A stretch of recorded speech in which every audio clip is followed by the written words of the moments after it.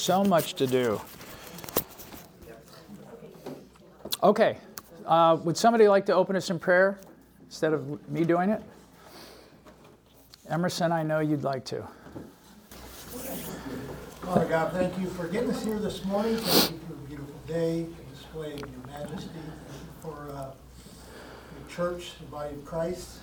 And thank you for allowing us to gather and learn and grow, be transformed into the image of Christ. Bless our time today. And Lord, pray for the worship time now. And that, again, at the end of the day, we give glory to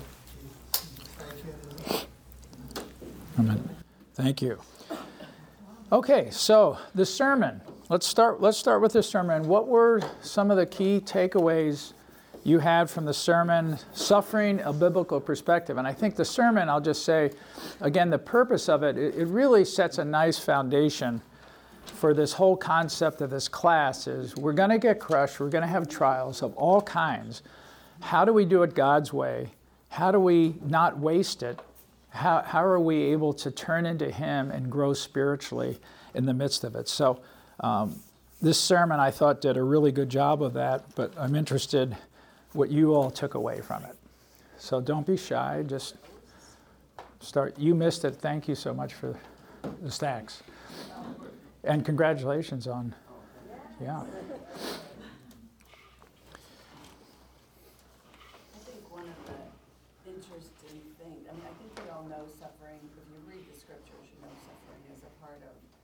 Our walk with God, but it hit me that I'm so easily affected by the culture, that success and no pain and all that stuff, it's so easy to grab onto that, get frustrated because when everything hurts and you can't do the things you used to do or whatever, but it was a good reminder for sure. And we know that I know personally, I'm 70, I've lived long enough, I know God uses suffering to train me up, to strengthen me, to help me help others. But it's easy to capture that worldly thought. Diane, that's a great point. I just want to say on top of that, we'll break it down, but actually the culture is totally unhelpful in that area. And, we love the world. And so, I mean, we love to live, and, the world is imploding in some ways, but I'm not being negative, but they've got it wrong. That we have, the eyes of our heart have been opened, and we've got a different approach to that totally. So I'm glad you said that, and we'll talk about that in a second. But that's a great one. How about somebody else?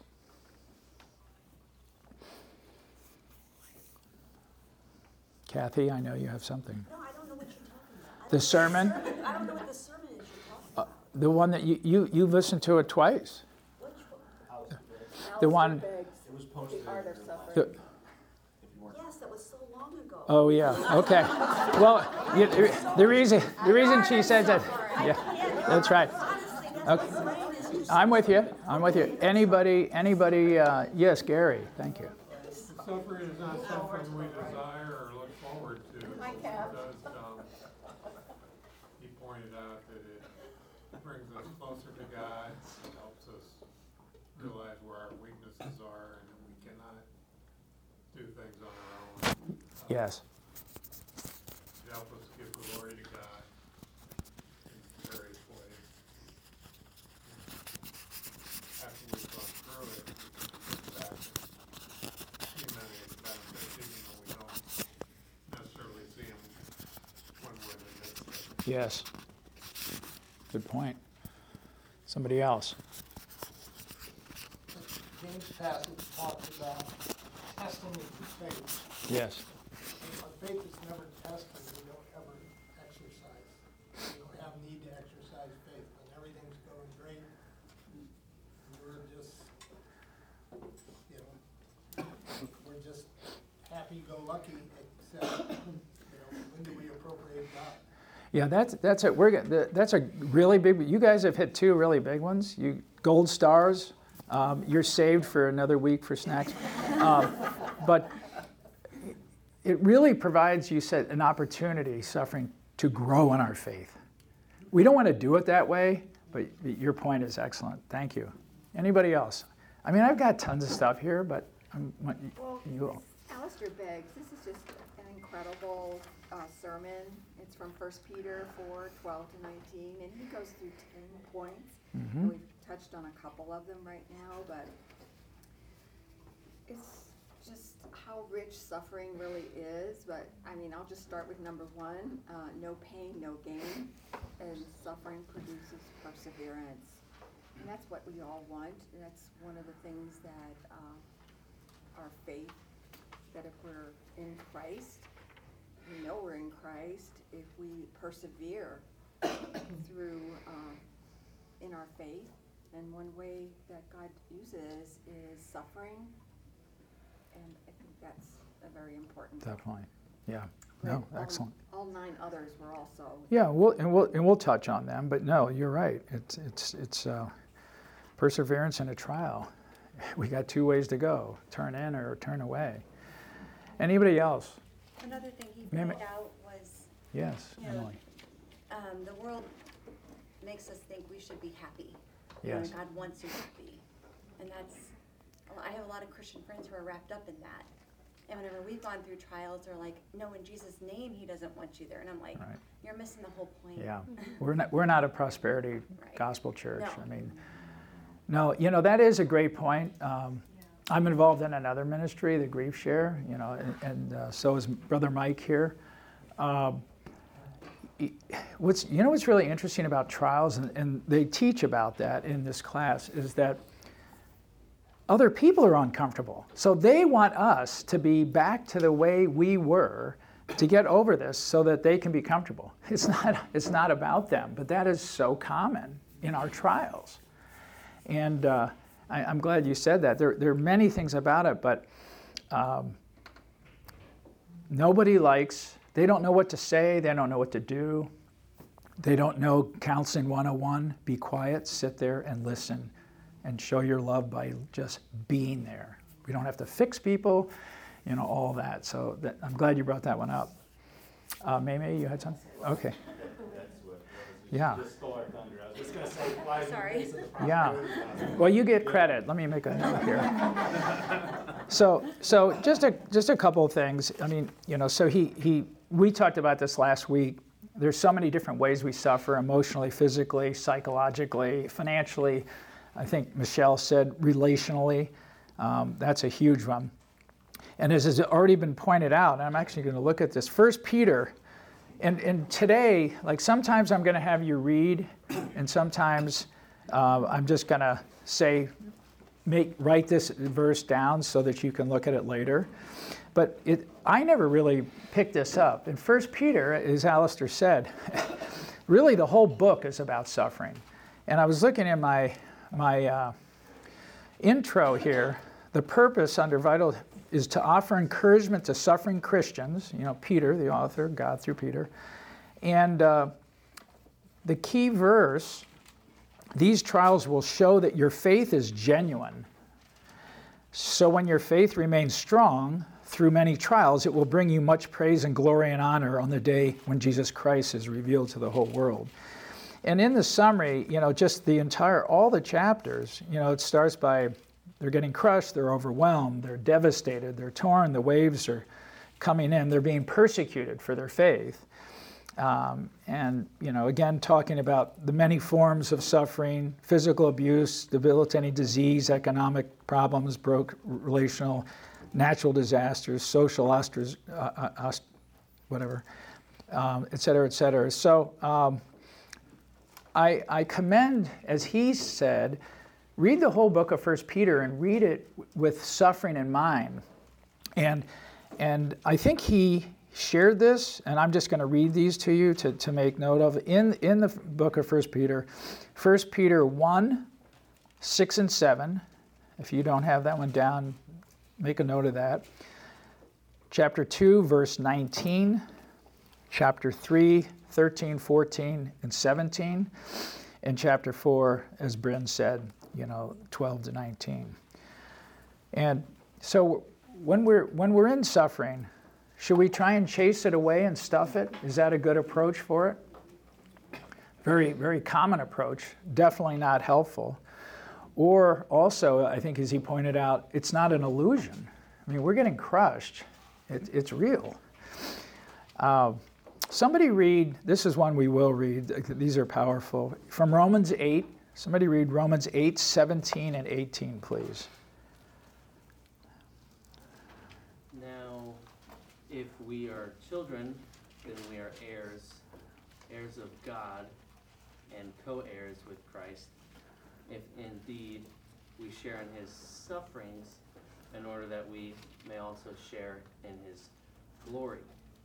I consider that our present sufferings are not worth comparing with the glory that will be revealed in us.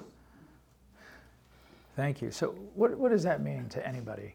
What are we to take away? I know there are a lot of things, but just one or two things from those two verses. And I'll tease you a little bit. On 18, does it just kind of rankle you a little bit, what he's saying in 18?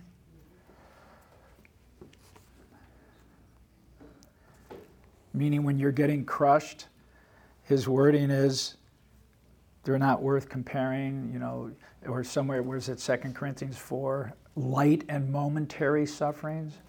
What is God telling us when he's talking about the sufferings of this present time? Why are they light and momentary? In light of what? Eternal glory. To the glory of God. Yes. He's the author and finisher of our faith. And what the lady was talking about there with the cares of this world, and false teaching that people can get bound under, right here, he's talking about meeting the author and finisher of our faith. Yes. So we're not bound and choked out by the cares of this world, but we're going to be drawn up who cares for us and loves us perfectly. We just got to hold that. Exactly. That last point especially, that in light of eternity, trillions and trillions, well, there is no time. I mean, it's eternity. Whatever we're going through, even if we suffer right all the way until he brings us home or comes back again, we have to have that perspective. It's very helpful, even though it's so hard. I would say one of the biggest things, and I said this last week, I think the word perspective is one of the most critical things we're trying to learn. His perspective, a biblical perspective, a perspective for when we're getting crushed, which we're all going to be, have been, will be, are. It's having a healthy approach, his approach, and using it instead of wasting it to draw closer. That perspective, if we learn nothing else together, we should be saying, okay, so then how do we do that? But that's critical, so thank you for that. I think it was a great point that you made, Diane, about the world saying we're to triumph in suffering. He said, be victorious, pick yourself up by your bootstraps. I mean, I know with my best friend years ago, I was saved, but immature. And I had never come across depression or anything, and he was struggling. I'm just like, just get going. What's wrong? Not helpful, which we talked about years later. But the world is saying the whole thing. He said, "Big boys don't cry." That was what you were talking about. Big boys don't cry. So the implication is, and this is the thing that he tied together, good Christians, real Christians, shouldn't hurt. Or if they hurt, just a little bit. Because if, again, that's prosperity, that's true false teaching. It's a lie from the pit. And so the world's advice is all of us suffer and hurt at some point, but just, move on. I liked when he referred to pain as an intrusion into our lives. And as I think somebody said last week, Genesis 3, the garden, where it all began. So anyway, that's kind of the way it's set up. And then the 10 points that Bren referred to. The first one being, and just make notice, we won't read James, those verses in James 1. But I do think it would be good. Could somebody read Habakkuk 3, 17 and 18 in terms of perseverance? Habakkuk 3, 17 and 18. And just to set the stage, he'd been complaining to God in the first 2 chapters. And talk about crushing. Wait till you hear what's going on there and his response.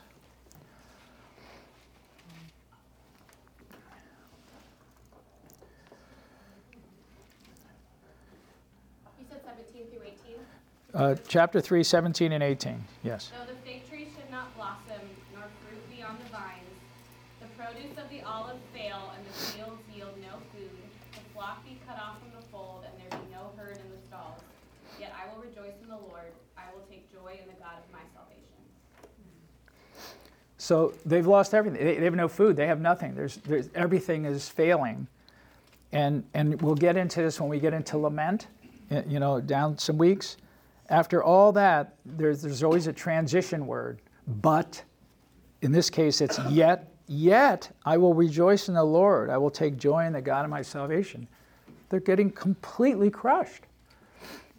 But reminded of God, the God who removed them from 400 years of oppression from the Egyptians and so forth. So I think that's a powerful example of what we're talking about regarding perseverance and perspective. So point number 2 was bringing us to maturity. And there's James 1:4. We won't read that one now. But maybe we should read Hebrews 5:8. Could someone read Hebrews 5:8? Talking about bringing us to maturity. And I'm going to ask you what you think that really means.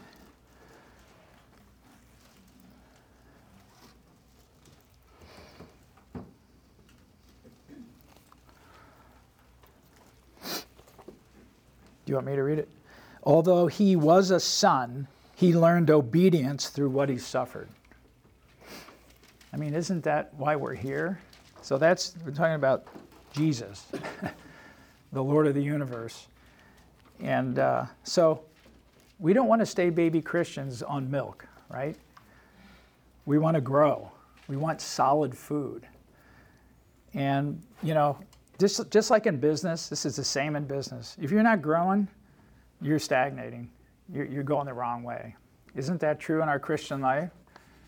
What happens if we kind of set the Lord over to the side? What do we feel like? What's actually happening? Has he gone anywhere? But what happens to that pipeline?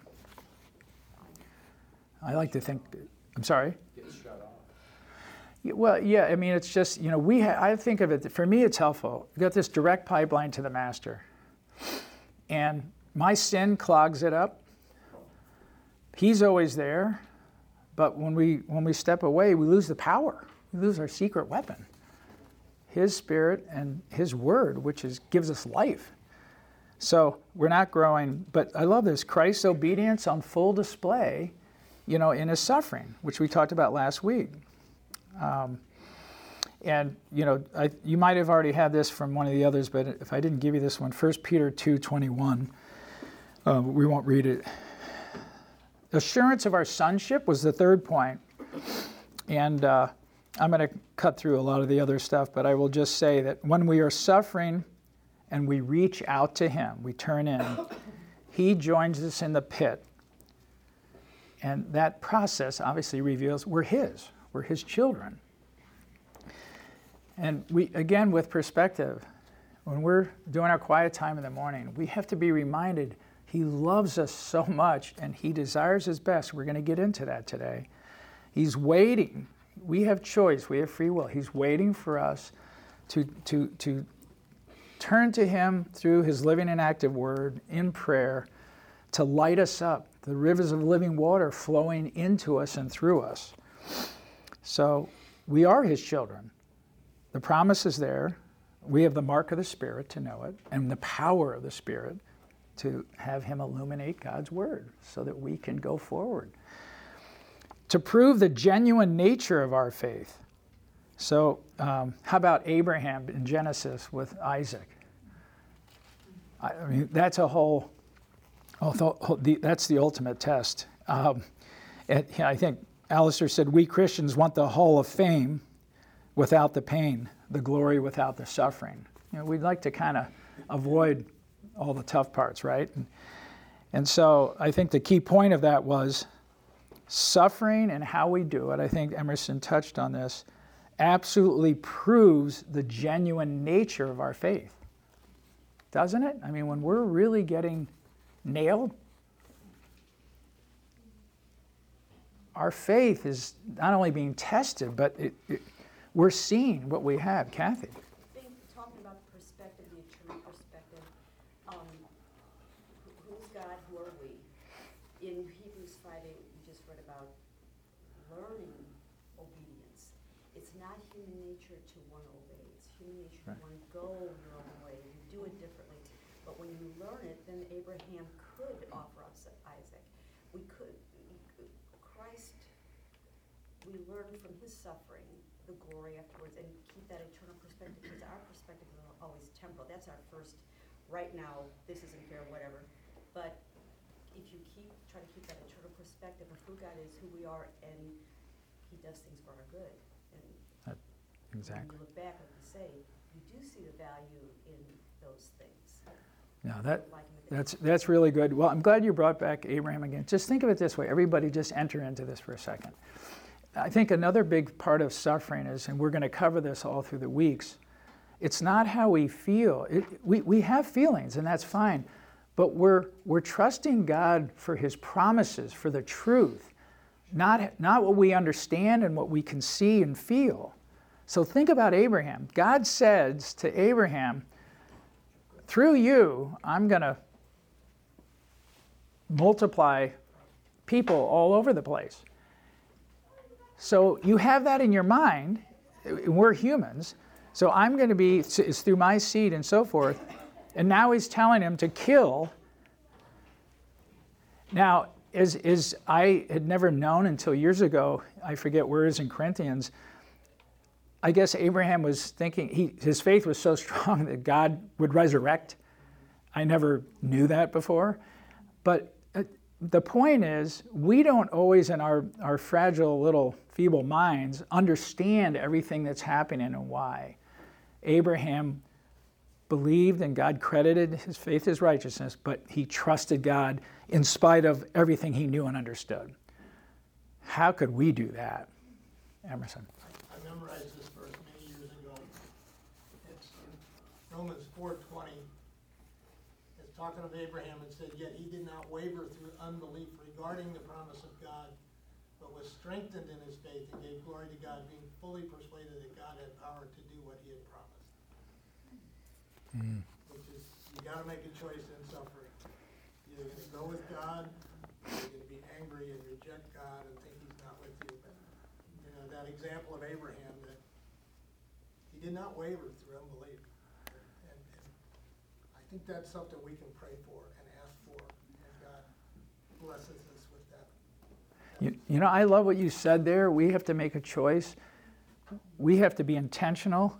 And I'm looking at my friends in the back there who have kids the same age, but it'd be like children as they're growing up. You got to know what you're going to do with drugs and alcohol and sex before you get into that position. Because if you don't, it's not going to be good. What you just said, we have to determine that we believe he is who he is, the God of the Bible, all those things, independent of our circumstances. That's your point. It's a choice. It's volitional. There's an intentionality, and we have to make that commitment. And if we don't, we're going to lose, because when we get into those circumstances, it's going to be overwhelming. That's your point. I think that's a really good point. Scott? Well, Jimmy, it seems like the common theme of the last few comments and even some verses that you're looking at is obedience. Is that even in the suffering, as long as you're like Abraham, as long as we're obedient to what God wants us to do, he doesn't want sacrifice as much as he wants obedience. That'll keep us on the right path during the times that we're struggling. I mean, Christ was the ultimate in obedient to death on the cross, and you can't get any more. So then that's our example. That's excellent. If you love me, you'll obey my commands. Yeah, thank you for that. Tammy, wait, husband, wife, comments. It's just just like Diane and Emerson here. Alistair said in his sermon too, which I thought was really important. He said suffering in and of itself does not lead a believer into a deeper relationship with God. It doesn't automatically happen. That's where the obedience comes in. He says some are trained by it, where others get consumed with the suffering and get angry about it. So it really is our posture and having a heart of obedience to follow God. That's really good. The couples here are teaching the class now between the two. You said, because you just went to one of the key points, which we'll talk about several times, that ties into his intentionality. And that whole thing is, are we automatically, well, it's like this. So just as if I never sinned, we're justified, boom, that's it, one time. He did it all. But sanctification isn't that way, right? It's daily lifting of weights. Now, we just learned from Pastor Rich last week, he gives us the Spirit, so we have him in us. The same Spirit that raised Christ from the dead lives in each one of the believers, and he illuminates the Word. But we have to turn to him if we want to grow. And your point is, and one of the trick questions is, what do we have a role if God is so amazing and loves us so much and so forth in our suffering? And your answer is yes. We have to turn to him no matter how we feel, obeying his truth and so forth. Just like, anybody that says, I'm going to be sanctified by just sitting on my hands, it doesn't work that way. So, no, great point. Can I add something? Yes. There's a part of me that just feels the need to say, God is faithful. I think of Abraham. On his own, he would not have been able to raise that Right. knife or whatever he had. God gave him what he needed, and then he walked in it. Yes. And sometimes we don't make the right choices, and we struggle with our suffering or whatever. God allows that too. Yes. Because in that battle we have, we see battles with God in Scripture. Sometimes he allows that. So I think as believers, we arm ourselves with truth. We know his word as best we can. We study and prepare, but also know God is faithful. Yes. I'll never forget the day our son was diagnosed with cancer. God picked us up and carried us. Mhm. We didn't go, Right. let's believe God on this one. That wasn't in the Yes. picture. God picked us up, and he does that. But sometimes he allows us, more pain or whatever. Yes. But I think we need to keep that in mind. He is sovereign, he has given us faith, and he will get us to the end. He's faithful. And so that's a part of this. It's not just, I'm gonna make the choice and I'm gonna do it, and that person Yes. will make the choice. You know what I mean? Yes. We've gotta include the sovereignty of God and his faithfulness. Excellent point. Mike, are you going to say something? Yeah, you're probably tired of me going to this scripture, but I'm going to go to it anyway because it's so fitting to what Go we're ahead. talking about. In 2 Corinthians, first chapter, 3rd verse on to the 7th verse. Blessed be the God and Father of our Lord Jesus Christ, the Father of mercies and God of all comfort, who comforts us in all of our afflictions, so that we may be able to comfort those who are in any affliction, with the comfort with which we ourselves are comforted by God. For as we share abundantly in Christ's sufferings, so through Christ we share abundantly in comfort too. If we are afflicted, it is for your comfort and salvation. If we are comforted, it is for your comfort, which you experience when you patiently endure the same sufferings that we suffer. Our hope for you is unshakable, for we know that as you share in our sufferings, you will also share in our comfort. Yeah. No, it's good. That's not the prosperity gospel. No. No. Yeah. No, that's really good. And another thing that you said, Diane, suffering is not a linear process. We learn in Grief Share, it's a tangled ball of twine. It's not linear. And people are trying to help you along that linear path. And this class, as you touch on, Diane, what does it say in Romans? He knows the groanings of our hearts. He's there. We're going to talk about all of his desires for us. it's a messy thing. It's awful. It's tough, but he's got us. But sometimes we have to wait a lot, and we're going to talk about some examples here in a little bit where sometimes he might light up a miracle with health. Sometimes he chooses not to. He chooses to be glorified by the way somebody suffers, not saving them. You know, we don't know all that. Kathy? So Jim, you were talking earlier about the world wants to, people want to just make things right again and kind of get it back to normal again. But just like Abraham, he knew God's promises. He knew God did say he was going to have progeny, he was going to have a lot of people. So he knew that whatever God, he trusted that. That's where we have to know Scripture. When we know Scripture, because we were like those people too. We didn't know Scripture, so you want to make it right, you say bad things. But when you know it, you can apply it. And then you don't have to give Scripture verses and that kind of thing. They can see you, just like everybody watched Lori go through all that. And so many people learn from that, and that's what God wants. That's the obedience that we have learned obedience, as he said in Hebrews that we just read, because we don't naturally do it. So Excellent you've got point. to know the word, Yes. the promises. Thank you. Humility, he talked about that, about how, you know, he brought the experience of suffering in Paul's life, but brought about genuine humility. I like this part of pending death or serious health crises make the things of the world lose their value and interest. I think that is a huge point. It brings us to our senses, because when you get that diagnosis, you get that phone call, you get the news, you're in a terrible accident, whatever it is, it's so interesting. Houses, cars, clothes, jewelry, all that stuff. It's like, what is it? I mean, none of that's eternal. And so again, the word perspective, and that's one of the things about suffering, just like I love so much, and I shared this last week, we'll talk about this later, but in the midst of my suffering, he was working on other sin areas. It had nothing to do with what I was going through. I think that this is the same thing. Our perspective is so critical. He wants to keep us on track. Psalm 119, 67, you can write that one down. Before I was afflicted, I went astray, but now I keep your word.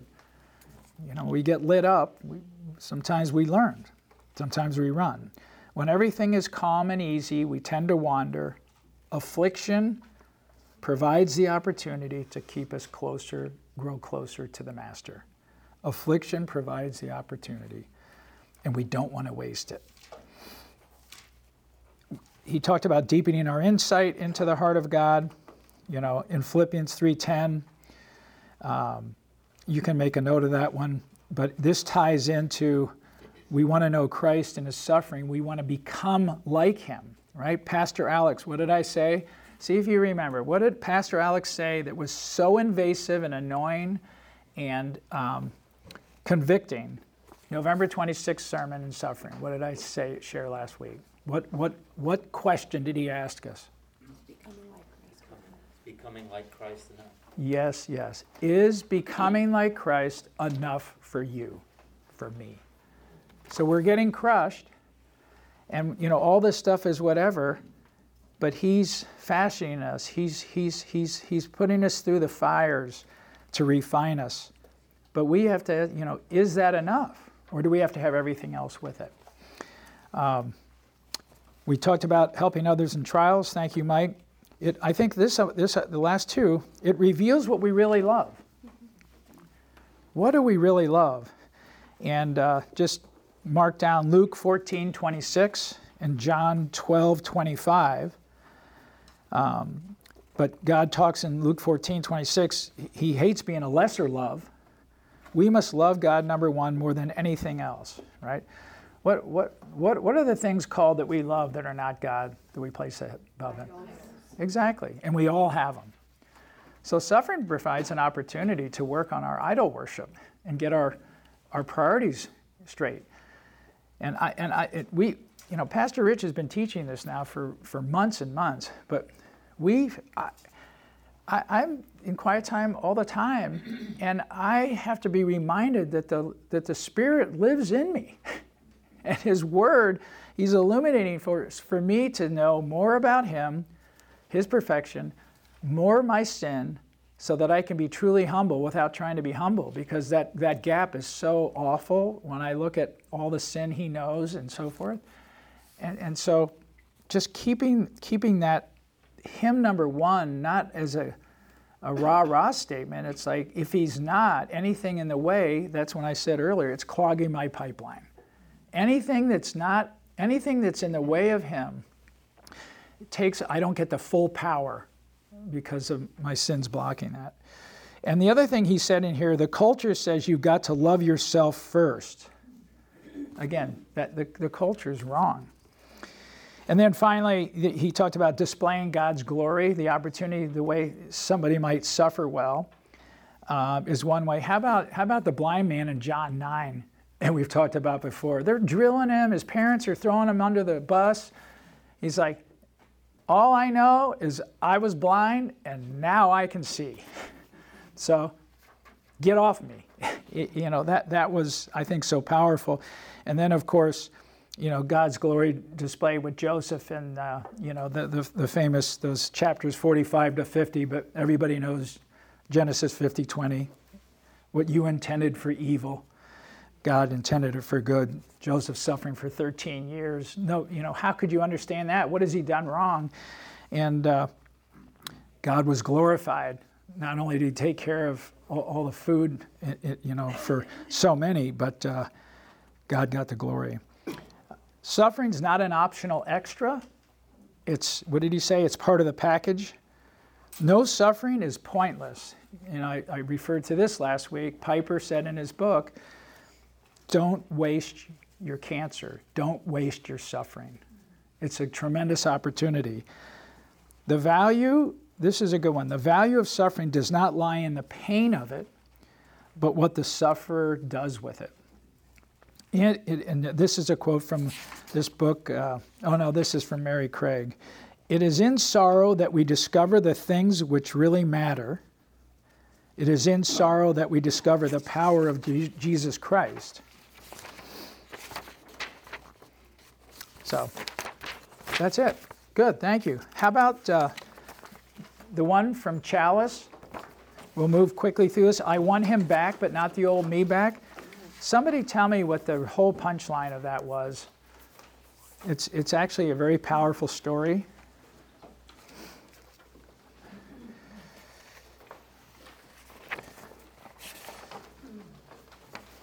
Anybody? Should I tell you? Yeah. Okay. So this is a guy. He's a blogger. He's been a pastor and so forth. Some of you may follow him. Tim Challies.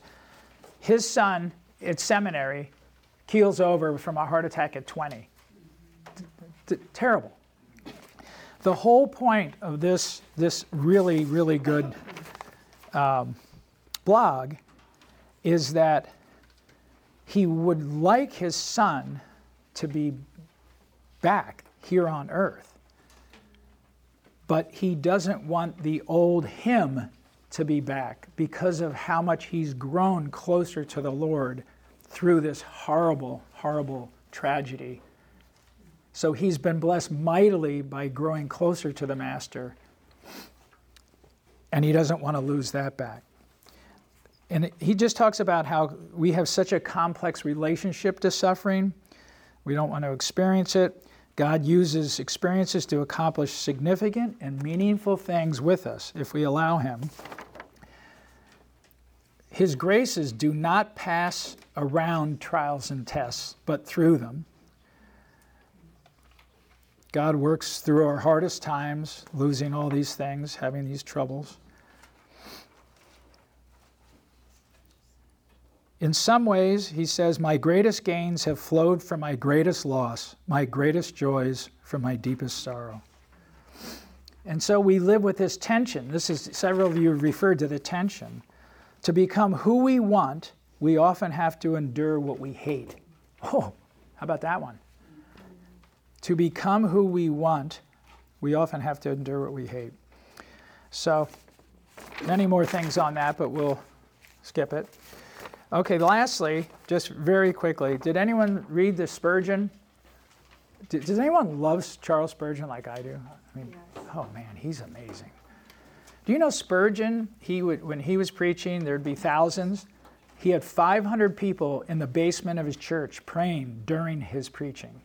And apparently he had a supernatural voice, which they don't have recorded.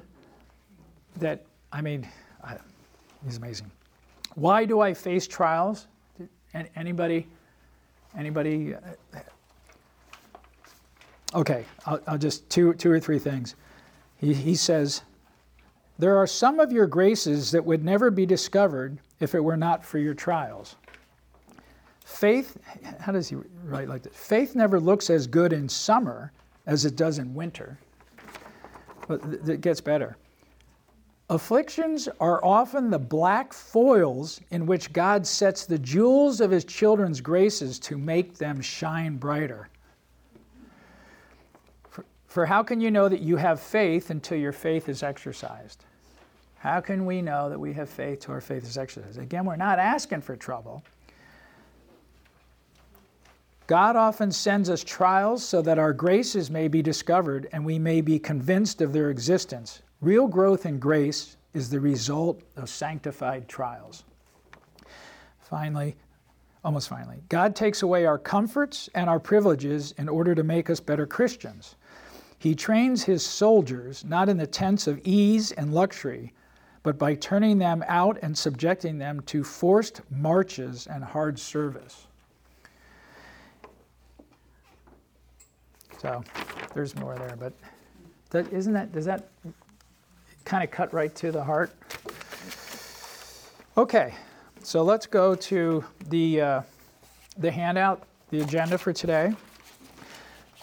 Let's review what we're trying to accomplish. That was just all a warm-up. Okay, so thank you for your participation. Please keep it up.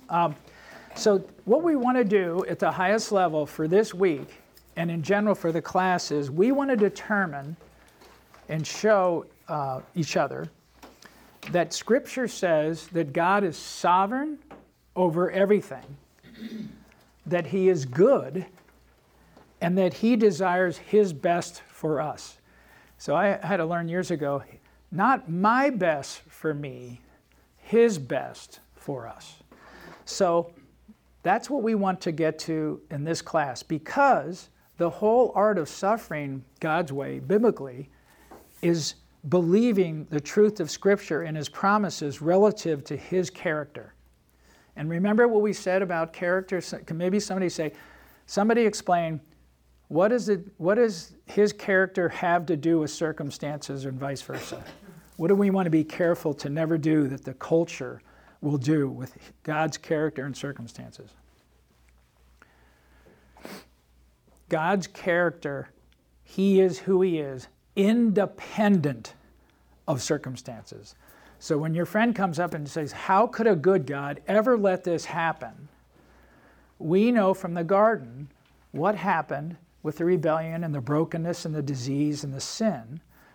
God is who he is. His character is never impugned. He's perfect, holy. All his attributes are intact, independent of our circumstances. But what's the good news about our circumstances? What does he promise to do regarding our circumstances? What? Work it for our good. Right. Join us in the pit and not waste it. So that's what we want to do today. So just ask yourself this question.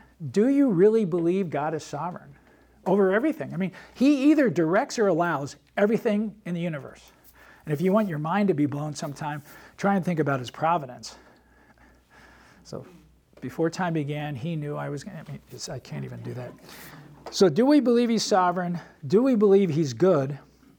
And do we believe that he desires his best? So remember we talked about, suffering is hard and painful, usually awful. The way we approach our suffering tells us a lot about our relationship with the Master. Tells us a lot about it. Our perspective is critical. So we're going to talk about that belief system again. What did we say last week about our belief system? Our belief system, spiritual belief system, determines how we are going to suffer. Do we believe he is who he is? If we do, then we can trust him even when we can't see what's happening, the results, and so forth. So we're going to take a few minutes. You can see under the he is just took a few of his attributes relative to what we need to understand about who he is. And there are endless verses we could have, but everybody's going to have to participate here. So I'm just going to ask you, we'll start with his sovereignty. Somebody will read, just raise your hands. Somebody will read Genesis 1:1. Ben. Ephesians 1:9-11. Ben. John 16:33, one of my favorite verses in Scripture. Don. Okay. Genesis 1:1, when you're ready. I know you know it by heart, but. In the beginning, God created the heavens and the earth. Ephesians 1:9-11. He made known to us the mystery of his will, according to his good pleasure that he purposed in Christ as a plan for the right time to bring everything together in Christ, both things in heaven and things on earth in him. In him we have also received an inheritance because we were predestined according to the plan of the one who works out everything in agreement with the purpose of his will. Thank you. So in his sovereignty, he unites all things in him, things in heaven and things on earth. He's sovereign. And finally, John 16:33. I've said these things to you, that in me you may have peace. In the world you will have tribulation, but take heart, I have overcome the world. Overcome the world. I like that. Okay, he's good. Somebody, Psalm 86:5. Tammy? Psalm 86:5. Scott, Philippians 1:6. How about 1 Timothy 4:4? Jerry, thank you. Psalm 136:1. Hannah? And Hebrews 12:10. I can read that one. Okay, so we're talking about, is he good? 86:5. For you, O Lord, are good and forgiving, abounding in steadfast love to all who call upon you. Philippians 1:6. Being confident of this very thing, that he who has begun a good work in you will complete it until the day of Jesus Christ. 1 Timothy 4:4. For everything created by God is good, and nothing is to be rejected if it is received with thanksgiving. For it is made holy by the word of God and prayer. Psalm 136:1. Give thanks to the Lord, for he is good, for his steadfast love endures forever. Hebrews 12:10. For they disciplined us for a short time as it seemed best to them, but he disciplines us for our good. Caring, just, you have the verses there, right? I put those on your outline. You have them. Okay. He is caring. We're not going to do those now. Always with us. We're not going to do those now, but please look them up. He loves us and desires his best for us. We are going to do those. So how about somebody, one of our all-time favorites, John 3:16.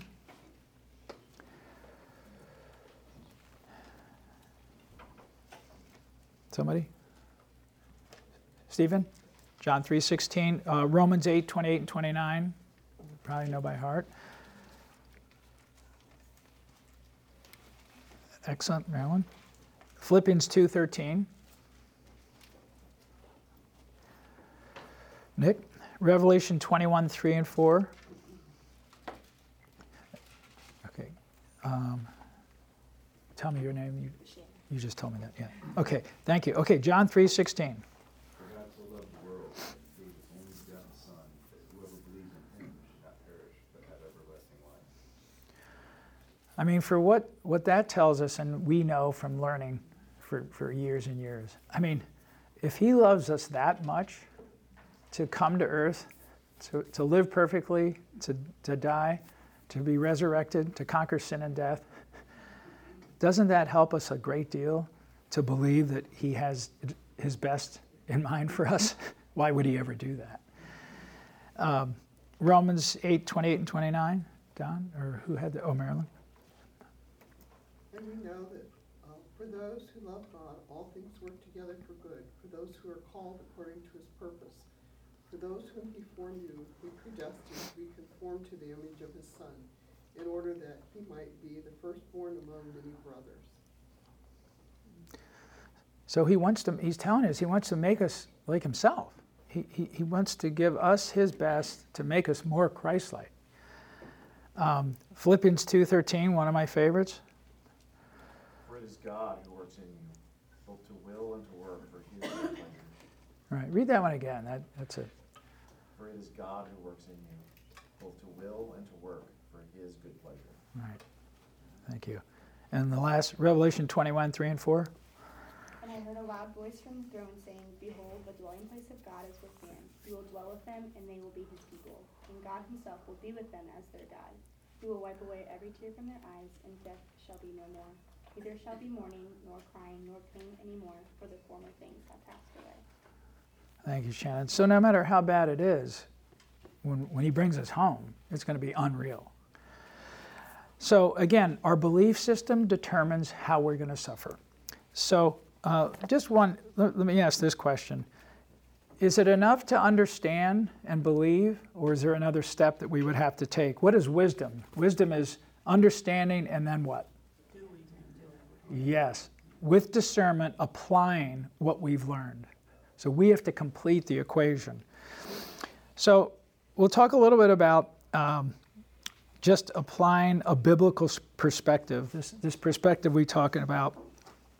And again, a heart and mind understanding about what God says in Scripture about trials is crucial to that proper perspective we keep talking about. We want that right thinking. When we do, in our suffering, if our mind is right about we don't know what's happening, we're being crushed, I hate this, help me, where are you? That makes us like a little child, like Matthew, waiting to hear what our Father says, to receive his power, his truth, his gift. More of him.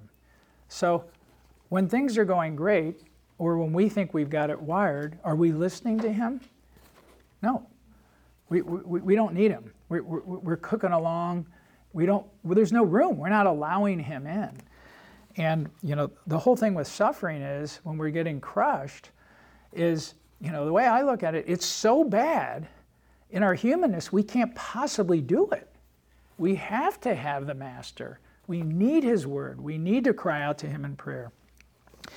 And we have a hope, and I don't know if I have that on yours is a little different than mine. I've got more words on mine. But biblical hope, and I got this from my ESV study notes, biblical hope, and we're talking as the consequence and expression of our faith, that in that context. Not the culture, what they would have, Diane. Now we're going to go with us. It's not wishful thinking, but an absolute confidence in God's promises for the future based on his faithfulness of the past. Think about that again. Biblical hope is not wishful thinking. It is an absolute confidence in God's promises for the future based on his faithfulness in the past. And that's why you'll see the psalmist, but I'm getting crushed. Where are you? What are you doing? But you're the God that, freed us from oppression from the Egyptians, and so forth. All the things, think in your life, all the blessings amidst some of the challenges. So this Dan Allender wrote a book, The Healing Path, and he talks about some of the ways the culture and even we Christians suffer, which we don't want to do.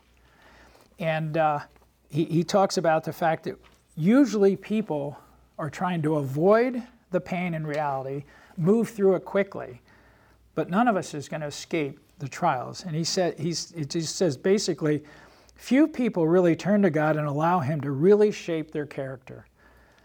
They're either trying to sweep the trials under the rug, stuff them, or just give in to the pain with cynicism. I love this term. But God invites us in our suffering on a healing journey. On a healing journey. Through the valleys, but too often we miss out on this redemptive path because we're in our own power, we're self-absorbed, we're not taking advantage of Him. Evil means suffering for our destruction, but God means it for good. We know the Genesis 22. So actually, this is a good one. We know Genesis 50:20. Somebody read John 10:10 when we're talking about how God means it for good. John 10:10, you're all familiar with it.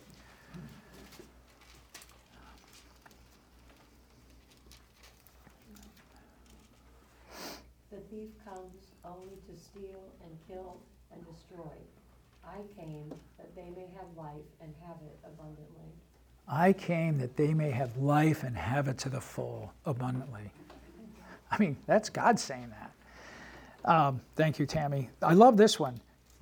Pay close attention just to get it. Healing in this life is not the resolution of our past. It is the use of our past to draw us into a deeper relationship with God and His purposes for our life now and going forward. As Christ followers, we're to consider the path of suffering a sacred journey. A sacred journey. Meaning, we get to become more like Him if we turn to Him, as we've been talking about, a sacred journey. I was going to read this. I'm going to have to skip that. That was good stuff. But often our bottom line hope and assumption is that our pain should be relieved with prayer and action. If it isn't relieved quickly, we believe we must be doing something wrong. Can we talk about that for a second? Let's just be honest. Can anybody share anything on that? So we're saying, well, I'm going through the steps. I'm praying. I'm getting nothing. I'm dying here. Marilyn. I was in class with, anyway, I was telling him he wasn't a cook, and I said, in our former church, Rodney had told us one time that when you go through the boiling water, you become either a potato or an egg. When you throw both of those in the boiling water, one gets soft, one gets hard. And that's how you tell the difference of where your heart is. I like that. Good, very good analogy.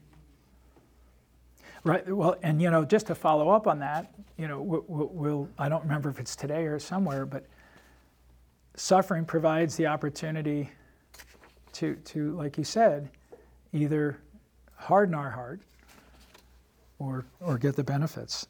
Heal us, either heal us or harden our heart. Thank you for that, Marilyn. The trials will harden us if we have to do an end round of the desert and the valleys where God's calling us to walk. But it'll soften us if we choose, Emerson, if we choose, we have a choice to take suffering by the hand and walk by faith into the damage of our past, the struggles of our present, and the fears of the future. And then I'm going to skip this now, but he talks about 4 ways that people avoid pain and miss out on the benefit of growing closer to Him. And they're listed on your thing that maybe if we have time, some other time I can go back to that. But basically those 4 methods all seek to avoid pain, to not look it in the eye, avoid the hard work required in biblical suffering.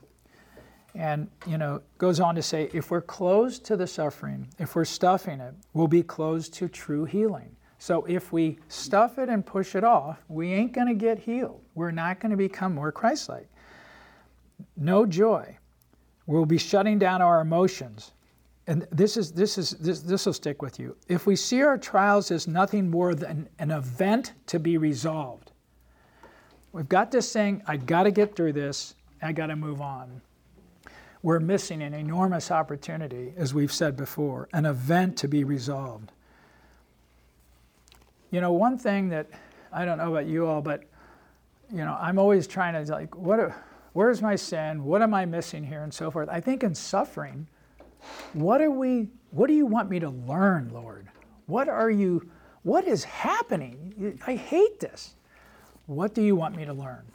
And I think that's a very good question that we should always be asking. So God has purposes in our suffering. We touched on some of them, but we've established His character never changes. It's independent. And, make a note of this. James 1:17, we're not going to read it now, but, every good and perfect gift is from above. You know that one by heart. That's so important to remind ourselves of.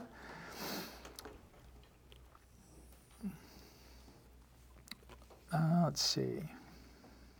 There's nothing in this world that is truly good that is not from God. His unchanging character means He's always good, always desiring His best for us. Suffering changes our hearts for the better, sometimes for the worse. It just depends how we go about it. And then I was going to go into Ephesians 1:11 and 12, which was really, tied in with Paul and what he was going through.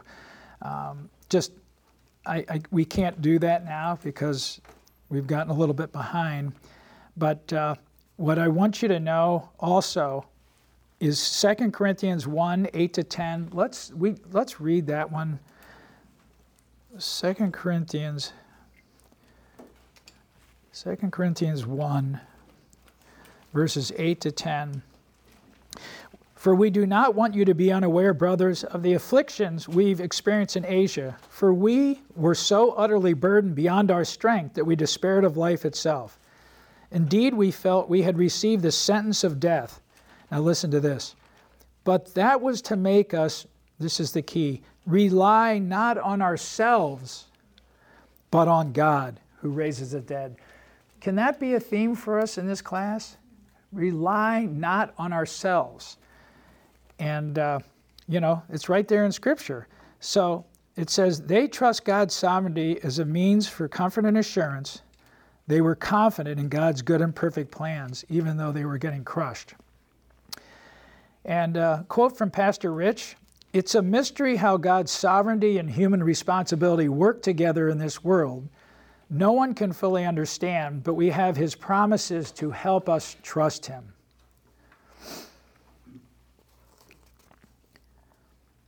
David Gibson, in his book Radically Whole, said this, do we want to be whole? Do we long to love God with our hearts more than anything else in the world? If we don't, we will not endure trials well when they come. Trials test us, probe us, examine us. They genuinely challenge us to the core. So we should expect trials, and we know they're going to be hard. And what several of you shared, the obedience, the understanding, His character. Remember today, it's all what do we believe about Him. Actually, in my study notes in Ephesians, they said that Paul's courage was questioned and his detractors argued that he had suffered too much to be a true Spirit-filled apostle. That sounds like prosperity. They could not have been more wrong, as Paul's sufferings embody the cross of Christ, while his endurance amidst great adversity with thanksgiving made clear the resurrection power of the Spirit. In fact, God used Paul's sufferings to reveal God's glory, a powerful display of God's presence, power, and glory in the fallen world around Paul. Somebody read Isaiah 55:8-9 when we think about who God is and why sometimes it's difficult for us to process what's happening. For my thoughts are not your thoughts, neither are your ways my ways, declares the Lord. For as the heavens are higher than the earth, so are my ways higher than your ways, and my thoughts than your thoughts. Thank you. Maybe that's a good place to stop. You have new handouts that you had and they're posted. You've got those for during the week. Please read them if you can. There's no sermon or anything like that. I wanted to, one last thing before we leave. Do any of you have the book Dark Clouds, Deep Mercy? So some of you raise your hand. Just keep it up because you don't need one. Okay. So we'll get you, this book is going to talk all about lament, and lament is going to be the last 3 weeks. I'm sorry? Mark Vroegop. You have it. You have it, yeah.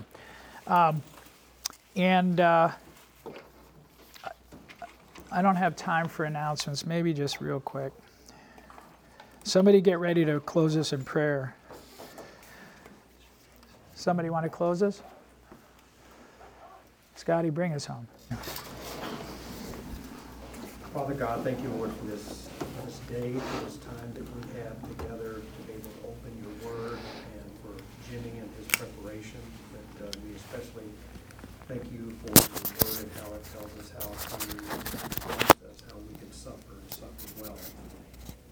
Lord, we just pray that you open our hearts and minds as we go into worship, and just to be able to learn more about you and be able to apply it to our lives and be able to reach those who are lost. We just praise you and thank you in